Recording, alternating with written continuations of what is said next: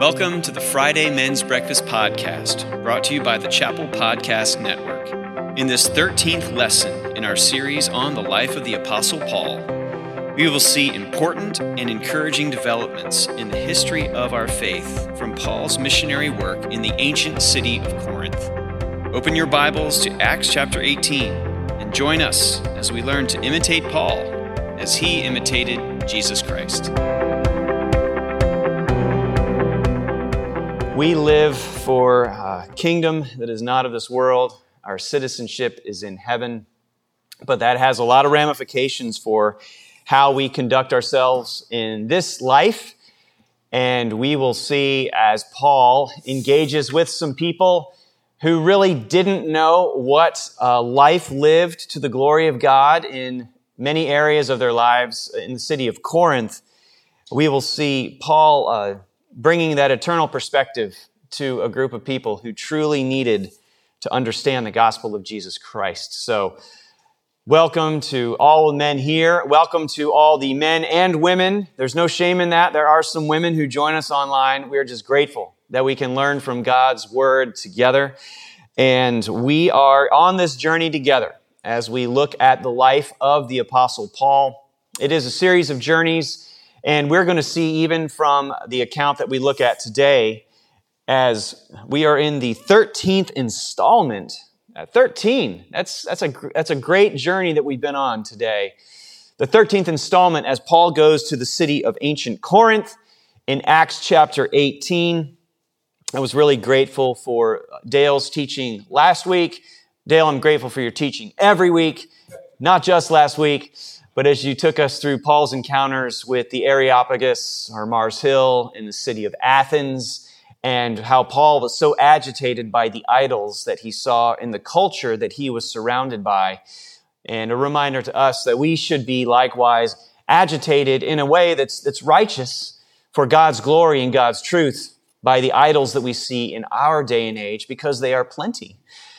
And as we turn our attention to Acts chapter 18, we will see that Paul is encountering a culture that, in different ways than the city of Athens, because we'll look at some of the uniqueness of the city of Corinth, a city and a culture and a people that needed to understand the practical implications of how the gospel of Jesus Christ not only changed their eternal destiny, but also the practical way that they lived. And some of that we'll get into the background of the city of Corinth as we look at this chapter. So, no surprise, we have a map. And if you're joining us online, or maybe this is your first time here and a long time in person, I love a good map. I'm not necessarily saying this is a great map, but I think it's a helpful map as it outlines Paul's second missionary journey. This will take us towards the end of his second missionary journey. And then we'll hear from Max next week in the picking up of his third missionary journey. We can get some pretty precise dating for what's happening here, especially in the city of Corinth, with some of the historical figures that are going to be mentioned in the text.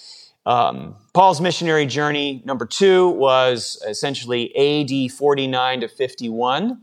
And we get some pretty precise historical, archaeological evidence that tells us about even the events that are going to be happening in the text that we read today, which is always exciting to me. And I always want to remind us that we are talking about real people experiencing real events in very real human history. And that is the Word of God, which is rooted in that very real human experience in human history. It's not myth, it's not legend, it's not lore, it's historical. And to me, that gives me even more excitement when I have that deeper confidence that this actually took place, because we can obviously trust God's Word. So if you look at this map, you see on the right, you see Asia. You see the bottom right, Jerusalem, and that's where Paul would eventually end up. But if you go to the left-hand side of the map, you see that red circle. It's around the region of Achaia, which is a part of southern Greece today. And you see the city of Corinth is kind of in the middle. So I'm going to zoom in on this map. You get 2 maps for the price of 1. This is all free, by the way, guys. And right in the middle of this landmass called the Peloponnese and the other part of Achaia, you have this city of Corinth. Now, a few facts about the city of Corinth. It was 50 miles west of Athens. So Paul left Athens and he headed 50 miles west to the city of Corinth. It is the capital of this region of ancient Greece called Achaia, and it is actually the largest city in ancient Greece, not Athens, but Corinth. Some estimate maybe 200,000 people. And within the whole Roman Empire, Corinth was probably the third largest city, Rome being the largest, Alexandria being the second, and then Corinth being the third largest. So that makes strategic sense that Paul would once again head to this urban center that he, I'm sure, heard about, and now has the opportunity to move from Athens to Corinth. Now, what made Corinth unique is, if you see where it's located, you have this large landmass to the south, and then you have this almost mainland to the north. Connecting those two is a very thin strip of land. Does anybody know from their geography lessons from fourth grade, maybe, what a thin strip of land that connects two masses of land is called? Isthmus. It's an isthmus. I can't even say it right, but Bob, you know, you were about to raise your hand. You knew. Charismus. Anyway, that's great. So Corinth was on this isthmus, and that made it a significant trade center. And the reason was, if you look at where ships would bring their goods in to that port around Athens and Corinth, for those ships to make that journey all the way around that Peloponnese landmass to the other side, and then eventually to go out to the Ionian Sea, was a dangerous 200-mile journey by ocean. And so what they would prefer to do to move their goods is they had these large wooden rollers with these platforms on them that they would move the goods. They'd unload them from the ship and then move them across the 3.5-mile isthmus, which was a much safer and more predictable way to transport their goods and more cost-effective. They wouldn't damage their ships, and then they'd be able to move them throughout the other parts of Achaia and up to Greece. So Corinth became a really important point and trade center because of this, because it was located right in this very strategic place where merchants would come and go. So it was a very transient city, but it was also very culturally and religiously diverse. And it was a significant place of trade. And it was really considered in the ancient world one of the cultural centers. If you look at Athens as sort of an intellectual center, Corinth was more like the cosmopolitan place to be in the ancient world. One commentator said it was kind of like a Chicago. And maybe that's right. But I remember when taking a class on the book of 1 Corinthians, we were pointed to some sources. And one author, Gordon Fee, who my good friend Dale South has been known to say in a meeting he does not take to be a liberal. So we can trust Gordon Fee and his scholarship. He said that ancient Corinth was part New York, part Los Angeles, and part Las Vegas. It brought all of those dynamics of all of those cities from its business to its cosmopolitan culture and to its sexual ethics. And that's what Corinth was known for most famously in the ancient world, because it was culturally diverse and religiously and sexually perverse. In fact, a professor that I had named Tom Constable has this to say about the city of ancient Corinth. The city was infamous for its immorality that issued from two sources. One, its numerous transients, all of those traders that were simply coming from and passing through. Its numerous transients and its temple to Aphrodite. Aphrodite was the Greek goddess of love, and here devotees promoted immorality in the name of religion. Her temple, which boasted 1,000 religious prostitutes, stood on the Acrocorinth, which was a 1,857-foot flat-topped mountain just outside the city. it is easy to understand why sexual problems plagued the Corinthian church. And if you've read the book of 1 Corinthians, you know that Paul wastes no time getting into the dysfunctional sexual ethics of this people.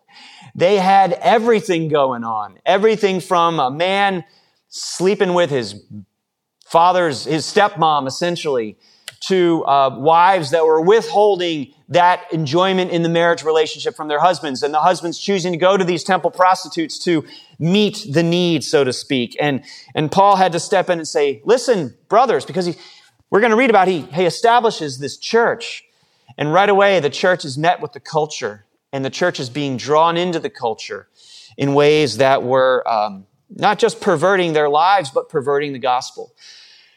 Sexual immorality was such a problem in ancient Corinth that even 500 years before Paul even got there, in the 5th century BC, the term to Corinthianize was a synonym for sexual immorality.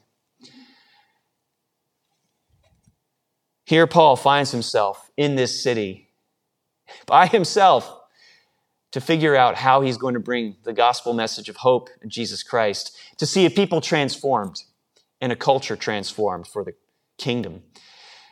It was also a place, by the way, here are some pictures of the actual ruins of this temple of Aphrodite on this Acrocorinth, this high mountaintop overlooking the area. And then essentially what someone has reestablished as what it could have looked like in the ancient world. So how is Paul going to approach this?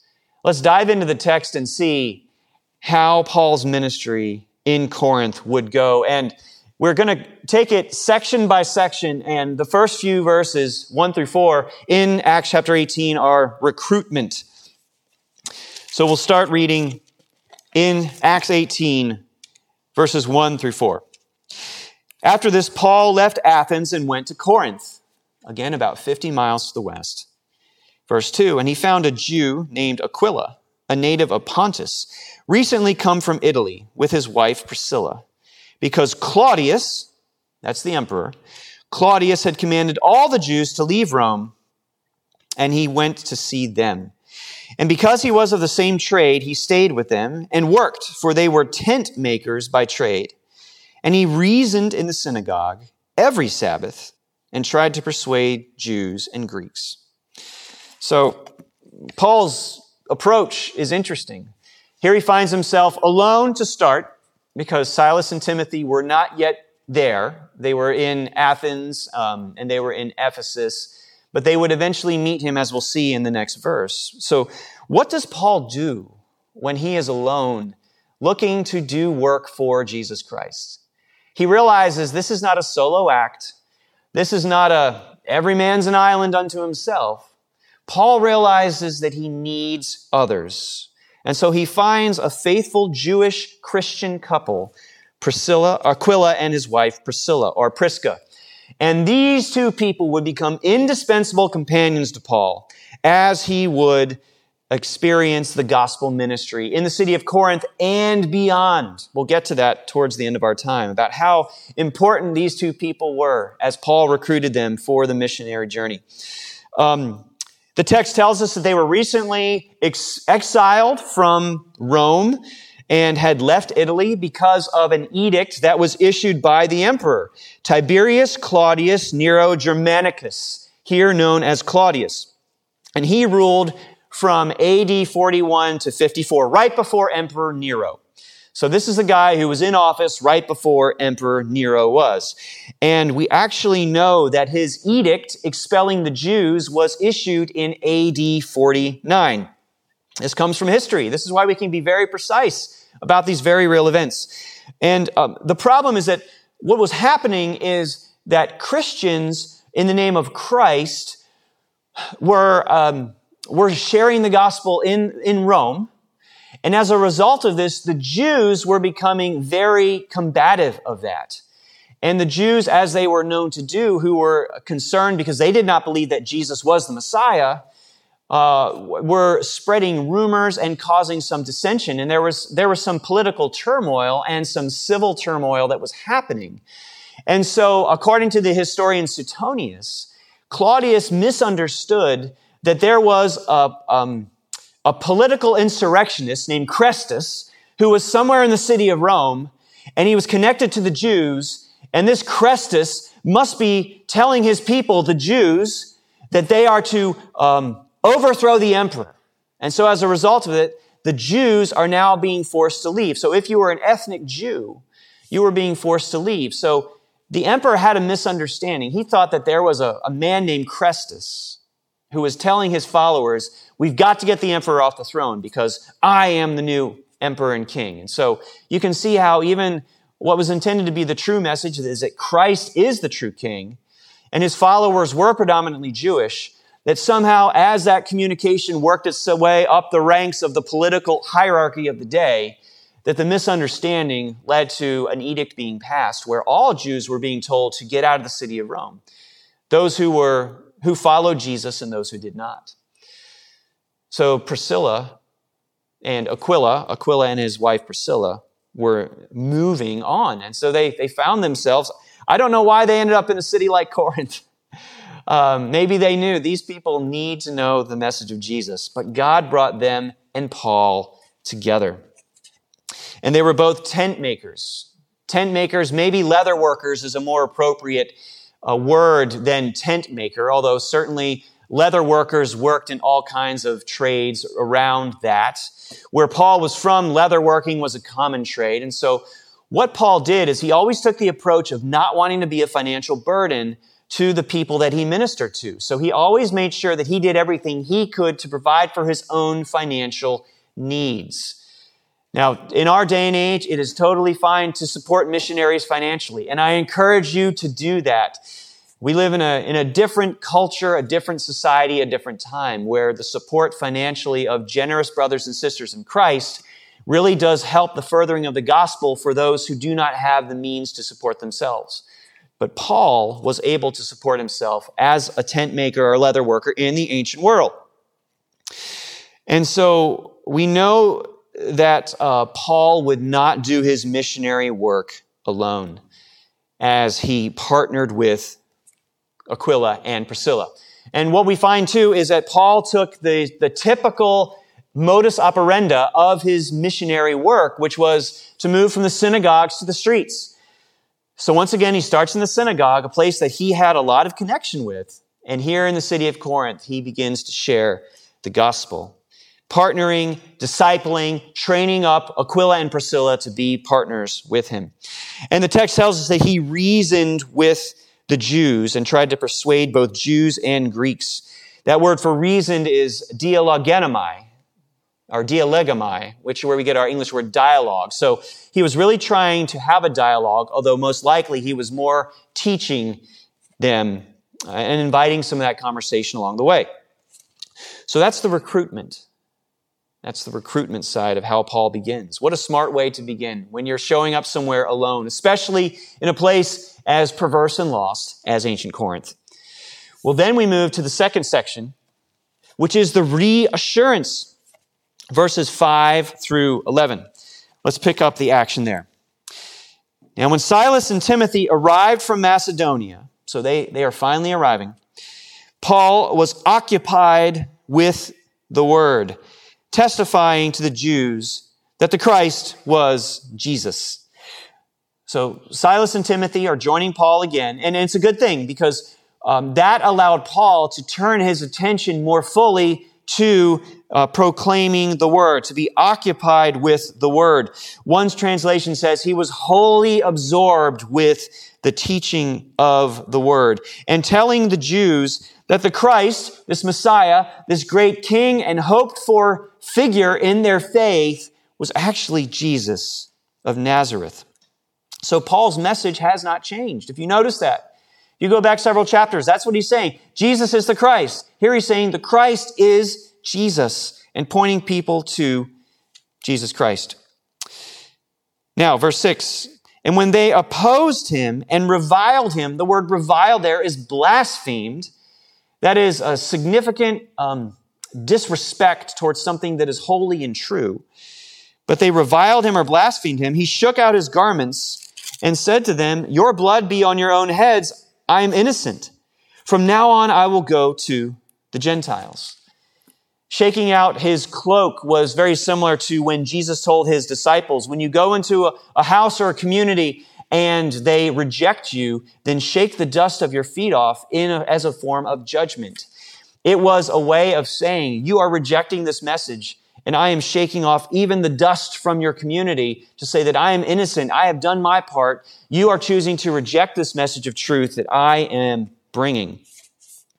And so Paul tells them, I have told you the truth. I am innocent. From now on, I will go to the Gentiles. That is something Paul has said in the past. Paul still hangs with the Jews. He still ministers to the Jews, but he realizes that the fruitful ministry that he will experience is ultimately going to come from the Gentiles. And that's something that's even interesting today. The hardest people to reach with the gospel of Jesus Christ, the life-transforming, eternally changing salvation message of Jesus Christ, are Jews. They are the most resistant people, the least open people to the truth that Jesus is the Messiah. And Paul experienced that in his day as a Jew himself. And he knew that ultimately he would find more fruit and success in God building his kingdom through his ministry to the Gentiles. But he still would minister to the Jews. I don't want us to think that he completely gave up on them. He didn't care for them. He wanted so much for his fellow Jewish brethren to know that Jesus was the Christ and the true Savior. So verse 7 says, "And he left there and he went to the house of a man named Titius Justus, a worshiper of God. His house was next door to the synagogue." So here this man, Titius Justus, was a Gentile who followed the way of the Jews, but he would not go all the way and be circumcised. He was a God-fearer. And then we may think, okay, well, maybe Paul didn't have successful ministry in the synagogue, but yet, what do we read here in verse 8? "Crispus, the ruler of the synagogue, believed in the Lord, together with his entire household. And many of the Corinthians, hearing Paul, believed and were baptized." So we begin to see that God is indeed still doing this incredible work of bringing people to faith in Jesus Christ. And even Crispus himself, who is the synagogue president, essentially, he's the leader, he's the head honcho. This influential man, God brings him from death to life through faith in Jesus Christ, and many of the Corinthians, and they were baptized. So we begin to see, even in this difficult culture, this difficult place, this difficult ministry, God is still doing some incredible work. I'm encouraged by what we read about even as Paul is writing in 1 Corinthians chapter 1, verse 14. "I thank God that I baptized none of you except Crispus and Gaius." And so we find that Paul didn't do the majority of the baptizing. Probably Aquila and Priscilla helped him. Probably Silas and Timothy helped him. But many people were baptized and coming to faith in Christ. And then God gives Paul this incredible word of reassurance that we find in verses 9 through 11. Because I imagine Paul could have gotten discouraged, and yet God lovingly comes alongside him and gives him these words, he writes the following. Luke writes the following in verses 9 and through 11. "And the Lord said to Paul one night in a vision, 'Do not be afraid, but go on speaking and do not be silent, for I am with you, and no one will attack you to harm you. For I have many in this city who are my people.' And he stayed 1 year and 6 months teaching the word of God among them." Warren Wiersbe, who many know as a biblical teacher and pastor, author, writes, "Paul knew that God already had people set apart for salvation. He stayed where he was and preached the gospel with faith and courage. Paul's responsibility was to obey the commission. God's responsibility was to save sinners."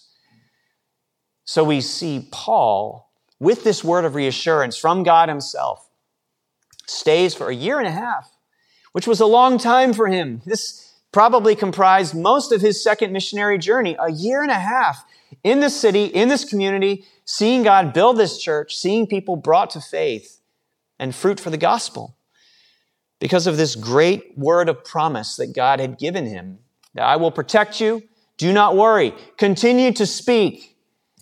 What a wonderful gift that God gave him. And it would prepare Paul for what would happen next. And what happens next, is the final section for our verses today, is a retaliation of sorts, but it's an ironic retaliation. So we pick up the action in verse 12. And remember those words that God said, do not fear. I am with you. No one will harm you. And this is one of those things that Bill said as he prayed. We come to the Word and we see new things. This was something new that a connection I hadn't made as I studied for this passage. Verse 12. But when Gallio, come back to that name in just a moment. When Gallio was proconsul of Achaia, the Jews made a united attack on Paul and brought him before the tribunal. This is where the real history gets, for me, kind of geeking out on this stuff, guys. The real history of this gets pretty interesting and pretty specific, where we have archaeological evidence that backs up the Bible. We walk by faith, not by sight. But when historic fact supports what our faith professes, for me, that's always an encouragement. I have a friend who's convinced that ultimately science, he's an atheist, ultimately science will just prove that evolution is the truth, the Bible is not real, and there is no such thing as God. And we keep going on, and the more that we do science and research and archaeological discoveries, it supports this incredible truth that we proclaim in the Bible. And that is similar to this figure, Gallio. Now, Gallio's full name, again, if you have children, grandchildren that are thinking about having a baby this year, these could be some options for you. Lucius Junius Gallio served as proconsul from July 1st, 51 through 52. He was a famous, well-known, well-loved, well-liked individual. This was, to us, a name that just is another name. But in the ancient world, this was a guy who had some serious connections and clout. His father was a man named Seneca, who was a great rhetorician in ancient Rome. His brother shared the same name, Seneca. It's sort of like George Foreman named all his kids George. So Seneca had a son named Seneca, who was the brother of Gallio. His brother Seneca was the tutor of the Emperor Nero, which is interesting. There is an ancient engraving in this that was found, or I should say some ancient fragments that were found in the Temple of Delphi when some archaeology was done many years ago. And this Gallio inscription was discovered. And what this shows is this was an inscription of a document that was essentially written by the emperor, and he mentions Gallio by name. And he mentions how Gallio started his reign as proconsul on July 1st of AD 51. And we have a picture of that. That red rectangle right there is the name Gallio on this ancient fragment. And it's now housed in a museum in Delphi today. Like I said, he was very popular. He was well-liked. His own brother wrote the following about him. No mortal is so pleasant to any person as Gallio is to everyone. Wouldn't that be great if people said that about us? Seneca also wrote about his brother, even those who love my brother Gallio to the uttermost of their power do not love him enough. He was a well-loved and liked individual. And he served as proconsul. Now, what this means, and I did not understand how important and significant this was, is proconsul was part governor, part Supreme Court justice. So whenever a proconsul made a legal decision within the Roman Empire, that decision would then get disseminated and shared by other proconsuls around the empire. It was sort of like case law within our American legal system. When a decision is made, it impacts decisions that are made surrounding similar cases of nature. And so because of that, these Jews, who knew his popularity, knew his power. Everyone's trying to bend the ear of the new guy in office, right? That's why you have, lobbyists that flock to the new politicians and say, hey, I want you to be thinking about this. Can you keep this pack in mind for me? Can you look after the interests of my people? The Jews went to this new political ruler, and they were convinced that they were going to persuade him to oust Paul and his followers in the church from the city of Corinth. It would not happen like that. Remember God's words to Paul. Do not be afraid. I am with you. I will protect you. So let's read what's happening. For me, it's exciting, guys, to know that this guy was a real person in history and really well known. And the Jews understood this, and that's why they bring Paul and bring him to the tribunal. The word tribunal is the bema seat, this platform, almost like a raised platform or a bench where a judge would sit and make his decisions. And what verse 13 says, they're saying, this man is persuading people to worship God contrary to the law. In other words, this man is saying that Gentiles do not have to follow the ways of the Mosaic law that we believe they are supposed to follow. Verse 14. But when Paul was about to open his mouth, you just imagine Paul, he's so used to speaking up and defending himself. Before he even opens his mouth, Gallio steps in, cuts him off, and says to the Jews, if it were a matter of wrongdoing or vicious crime, O Jews, I would have reason to accept your complaint. But since it is a matter of question about words and names and your own law, see to it yourselves. I refuse to be a judge of these things. In other words, very much like Pilate, Gallio is saying, this is not a matter that concerns me. This is not a criminal matter. This is not even a civil matter. This is a ceremonial matter that you Jews need to handle yourself. This does not have anything to do with the legal council of the Empire of Rome. Deal with it yourselves. And then apparently we know what the mob mentality is like, because maybe of people stirring up and the excitement and the angst and the anger. We read in verse 16, he drove them from the tribunal. It was probably a somewhat chaotic, forceful, leave my presence. And then verse 17, and they, believing this to be Gentile observers in the crowd, we just imagine there's a lot of noise, a lot of confusion. These Gentile observers sees Sosthenes, who is the ruler of the synagogue, the leader of the Jews, who probably came after Crispus, and they beat him in front of the tribunal. But Gallio paid no attention to any of this. It's almost like he's really saying, however you're handling this, I really don't care. And so even though the Jews intended for there to be a retribution against Paul, remember God's words to Paul, I will protect you, do not fear. The Jews, it was flipped. And the Jews were the ones who actually were seeking to oppose the gospel. They experienced some of the consequences that they were hoping Paul would experience.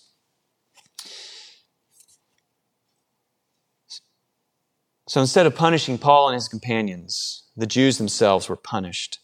And that's the connection that I hadn't thought about before. That God had said, do not fear, I am with you. Continue preaching the gospel. So as we think about this passage of Paul bringing this message alone and showing up and not knowing how the Lord was going to provide, what can we learn as we follow Jesus Christ today? These are principles that I believe are trustworthy and true that we find all throughout Scripture. The first is that God provides for his people. And in this case, God really provided relationally for Paul. Paul was alone. Aquila and Priscilla happened to be there as well, and God brought them together. And like I said, Aquila and Priscilla would become indispensable companions for Paul. He was probably overwhelmed by this culture and the sexual perversion and the lostness in a different way than he was in Athens, right, Dale? Where he saw the idolatry and the intellectual rejection of God. Here he saw a different kind of idolatry and a moral rejection of everything that God would be about. And God provides these people who later in Romans chapter 16 we read, Paul writes, greet Prisca and Aquila. Prisca is another name for Priscilla. My fellow workers in Christ Jesus, who risked their necks for my life, to whom not only I give thanks, but all the churches of the Gentiles give thanks as well. What What a great provision by God providing for Paul relationships that would sustain him in ministry and would keep sustaining him and not just be a blessing to Paul, but be a blessing to so many other people. God provides for his people. And maybe for you, you're maybe feeling like Paul a little bit, maybe a little bit alone. And God desires and has people for you to connect with and live life with. That's why I'm grateful that we can even gather in small groups as we will in just a few moments, just to share life in Christ together, because God provides for his people. Next, God keeps his promises. Now, this is one of the most encouraging truths about our God that I continue to hold to as a follower of Christ, even when things seem difficult and they're always outside of my control. I know that God is always faithful to his promises. He told Paul, "Don't worry, I am with you." And sure enough, he protected Paul and allowed Paul to continue ministering in Corinth. I'm reminded of 1 Thessalonians 5:24. He who calls you is faithful, and he will surely do it.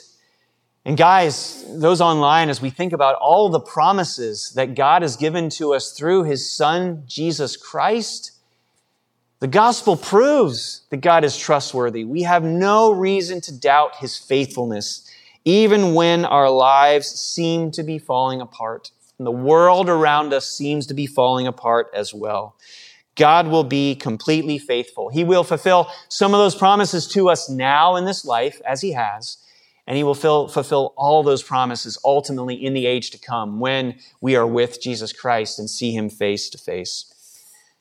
Our final principle is that God works his purposes.